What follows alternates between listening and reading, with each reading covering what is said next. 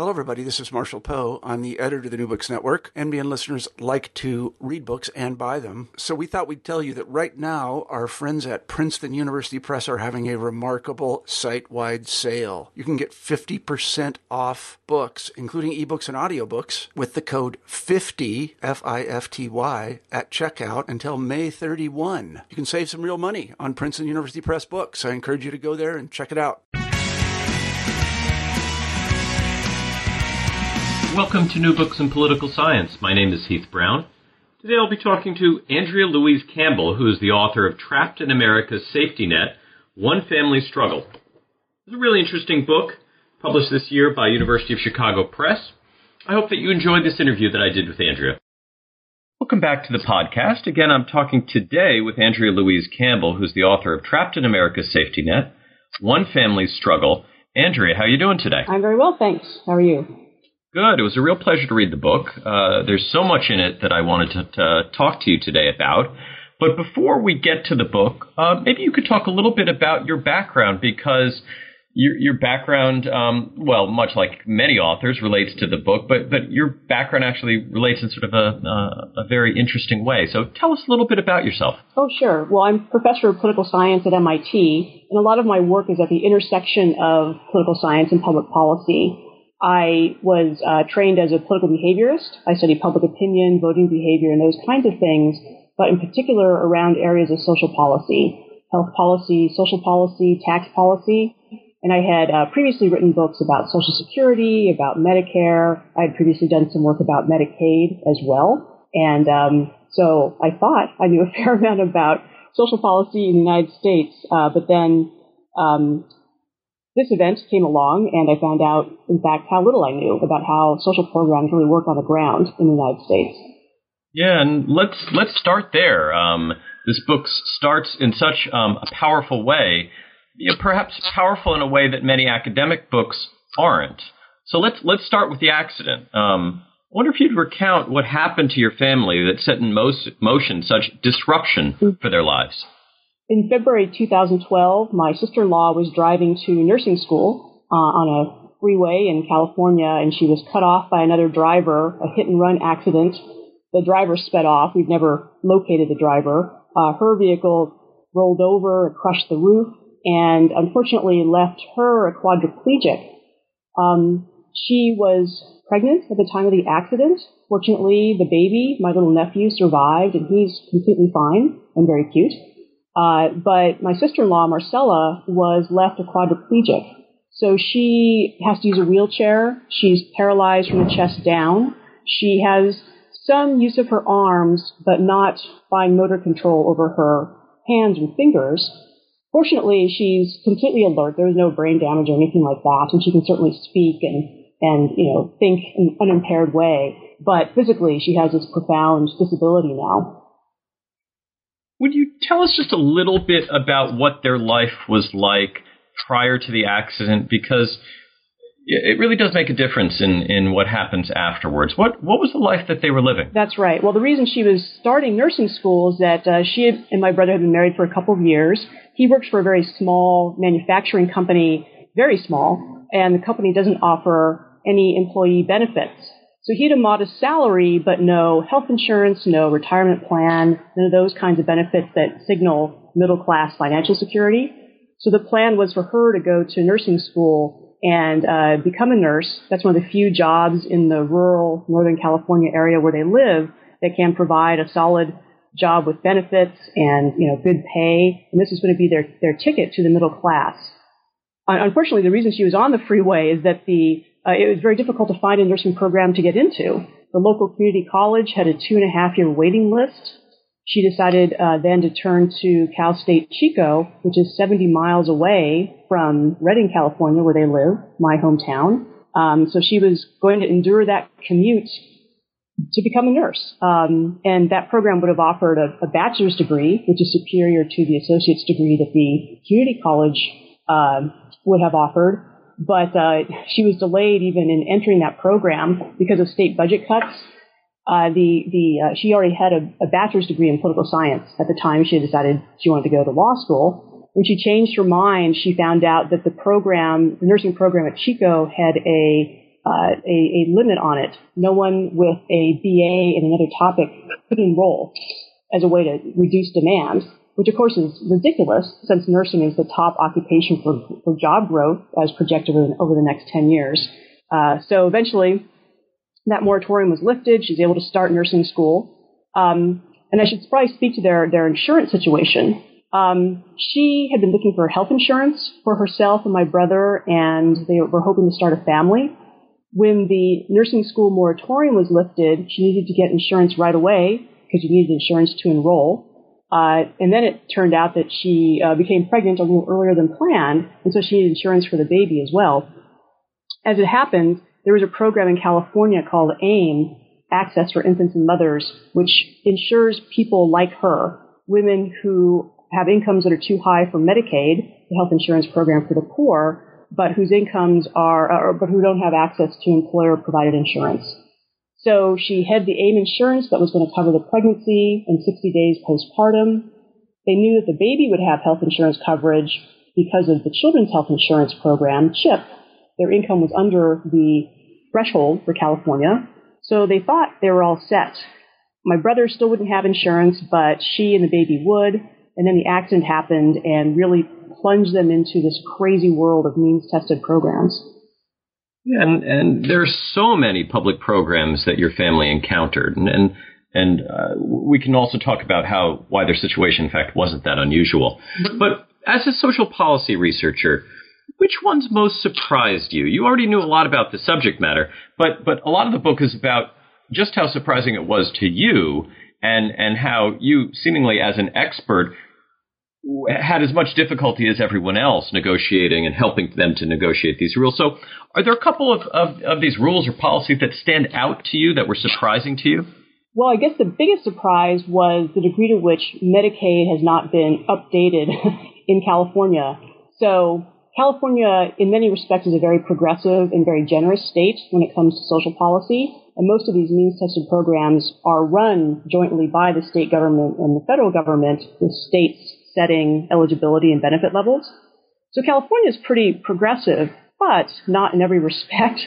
So I was surprised to learn, for example, that California is among the half of all states that still have an asset cap for Medicaid.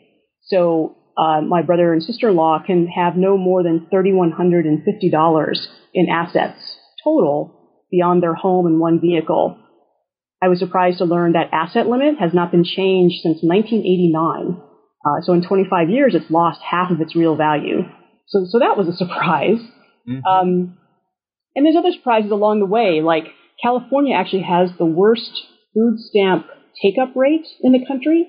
The percentage of people eligible for food stamps who actually apply, it's the worst in California. Missouri is the best. So that was a surprise.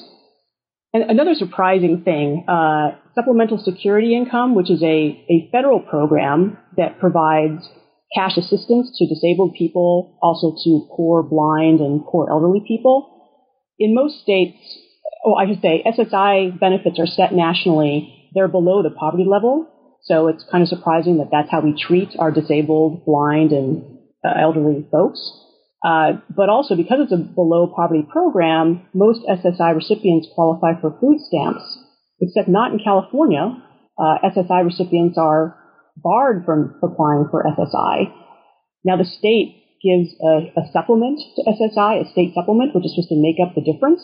But again, they haven't updated the supplement over time, so it's effectively turned into a benefit cut for SSI recipients, the fact that they can't apply for food stamps. So those are some of the surprises. I knew there was state variation, and I knew that California was on the more generous end of things. I just didn't realize how uneven the policy experience would be, even in a rich, liberal blue state. And, in the book you explain a lot about these perverse or unintended effects of program design. But many of these, like the asset restrictions that you just described, are in fact intended, or at the very least, not altogether unexpected. I wonder if you could put some of these details that you explain in the book into a somewhat larger context of U.S. social policy for us. This book, I think reading this book would come as a surprise to most Americans, but it would be shocking to people in other countries. So could you sort of take that step back for us and put this into the bigger context? Oh, sure. So the programs that my brother and sister-in-law are now negotiating are in what we call the social assistance tier of American social policy. There are 3 tiers altogether. The social assistance tier is really meant for low-income people. It's targeted very tightly, and that's why in most states you have to have income below a certain level and assets below a certain level to qualify. So these programs would include things like Medicaid, food stamps, school lunch, housing assistance, and so on. And so the idea is to target very narrowly at poor individuals. That's why there are usually income and asset caps associated with that. There's a second tier called the social insurance tier, which will be more familiar to more people because pretty much all American workers are automatically enrolled in these programs. The major social insurance programs include Social Security, which provides a pension in old age, and Medicare, which provides health insurance in old age. It also would include unemployment insurance, workers' compensation, but Social Security and Medicare are the big items under social insurance. Then there's what you might call a third tier, but it's not publicly provided. It's the private system of employer-provided benefits. This whole system is completely optional. Employers don't have to provide benefits to their employees under U.S. law, but some employers choose to provide things like health insurance, retirement plans, perhaps paid sick leave or parental leave. But that whole system of benefits is very optional. And typically people in kind of higher level and higher paid jobs are more likely to have those employer-provided benefits. And so high income people tend to have both social insurance and employer provided benefits, whereas poor people only have social assistance. Now, what about the Obamacare? Can you connect this with some of these problems we thought were going to be solved or at least addressed? How does this new federal legislation interact with a lot of the barriers and difficulties and things that you witnessed with your family? Right. So the principal aim, well, I guess there's really 2 principal aims of the Affordable Care Act. One is to spread health insurance more widely, especially to people who don't have access to health insurance through an employer. And then the other aim is to improve private insurance, because we know that in the past, private insurers, whether you bought a plan directly from an insurer or even had employer-provided insurance, had a lot of restrictions. For example, you couldn't buy insurance if you had a pre-existing condition, or there might be an annual or lifetime cap on the benefits you could receive. And so in terms of my brother and sister-in-law, if the ACA had been in place, say, before her accident, the family could have been insured on the ACA. They would have been able to purchase a health insurance plan on a state exchange. California has its own exchange. And even now, my brother could probably buy a health insurance plan for himself on the exchange. But the thing to remember about the ACA is that it is about health insurance, and it doesn't address the other set of needs that my sister-in-law in particular has, which is that as a disabled person, she needs personal care assistance. She needs help with bathing and dressing, and she has to be catheterized every 4 to 5 hours. And part of what Medicaid, as the health insurance program for the poor, covers is not just sort of regular health insurance items, but Medicaid also covers personal care assistance. But regular health insurance doesn't. So the ACA is a really wonderful law in the sense that millions of Americans will now have access to health insurance that didn't have access before, but it also leaves some of the issues for the disabled on the table. For example, the fact that Medicaid is really the only source, public or private, for long-term care, personal care assistance, the kind of care that a disabled person would need over decades worth of life.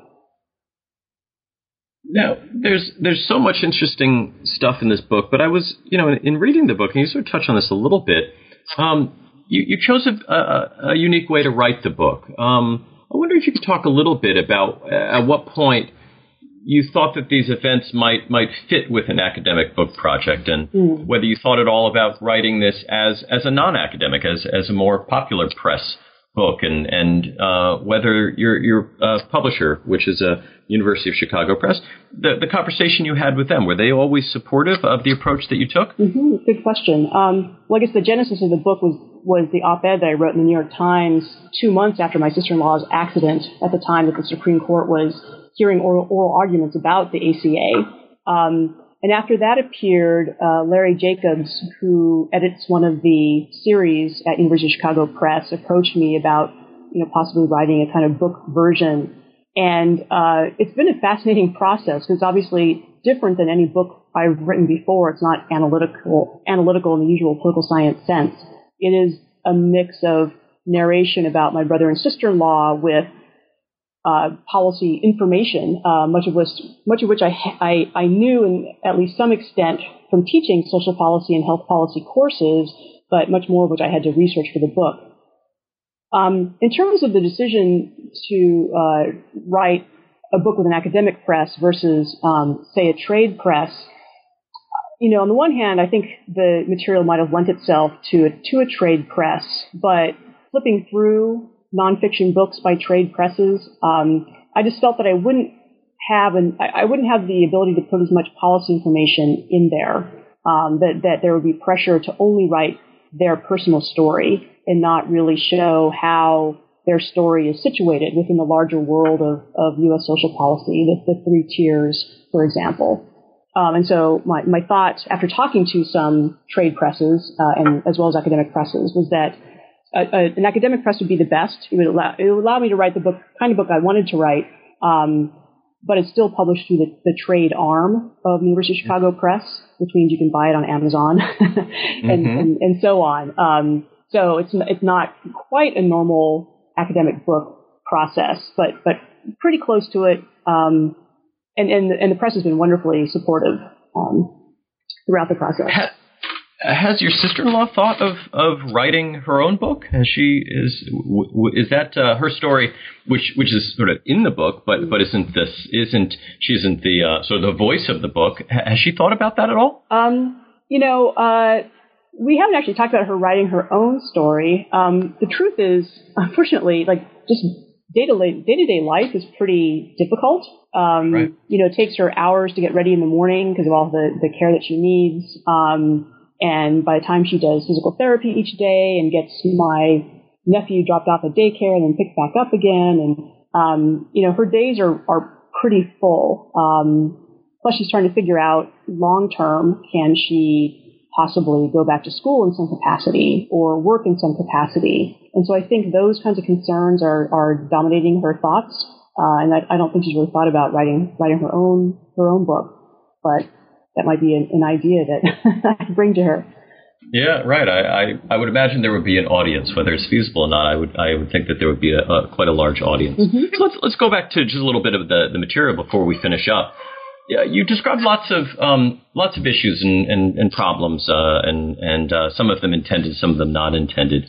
But does the system have to be this way? You sort of wrap up by offering some thoughts on sort of the nature of the system, and sometimes we throw up our hands and say, well, we live in this complex political system. It just has to be this way. What conclusions have you drawn, and where do you sit now on kind of the way in which all these pieces are put together? Is there a better way to put the pieces together?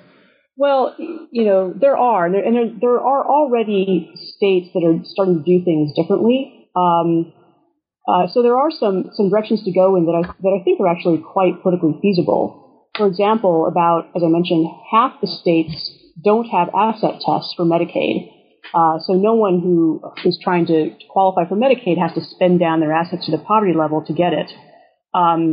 Along the same lines, with the Affordable Care Act, about half the states are expanding their Medicaid population, and the people who are newly eligible for Medicaid under the ACA don't face an asset limit either. And so there's been some talk among some policymakers. The New America Foundation is doing some work on this idea of either raising or eliminating asset tests for means-tested programs. Because the problem is that if people have no savings, then any little thing that happens is a complete emergency. If your car breaks down, then you can't get to work. And, what's going to happen to you then? So, an asset limit is, most people who are applying for these programs have very modest assets to begin with. So the idea, many states have found that it's just more efficient to extend health insurance to them than try to ferret out and monitor their tiny level of assets. So that's one direction I think that would help a lot. The other thing that I would help, and this is more complex, is that most of these programs have been added over time and rules have changed in a very, they sort of accrued like barnacles on a ship. And the rules can interact in ways that are illogical. For example, as you leave means-tested programs, let's say you want to leave these programs and start working. As you gain income, you start losing eligibility for one program after another. So one thing that could happen would be to look at these programs in a more holistic manner to make sure that people aren't losing eligibility at such a low income level that they're still too vulnerable on the other side when they leave these programs. And then, of course, there are larger scale reforms, which I would love to see. One would be social insurance for long-term care. Right now, the only way to get long-term care, personal care, home health care, nursing home care is to be in Medicaid, this means-tested program. But other countries have shown that a social insurance setup, very similar to our Social Security program, can be a successful way to provide long-term care on a universal basis, which is a very promising prospect in the sense that over a lifetime, most of us will have a spell of disability. I mean, for most of us, it'll be at the end of life, but no one wants to have to spend down to the poverty level to get the care they need. So I would love to see universal social insurance for long-term care. But that's a bigger reform. We can start with no asset test. Right. It's just such an interesting book. Andrew's book is Trapped in America's Safety Net, One Family's Struggle, published by University of Chicago Press, and as we have heard, available on Amazon. Andrea, thank you very much for your time today. Oh, well, thank you so much.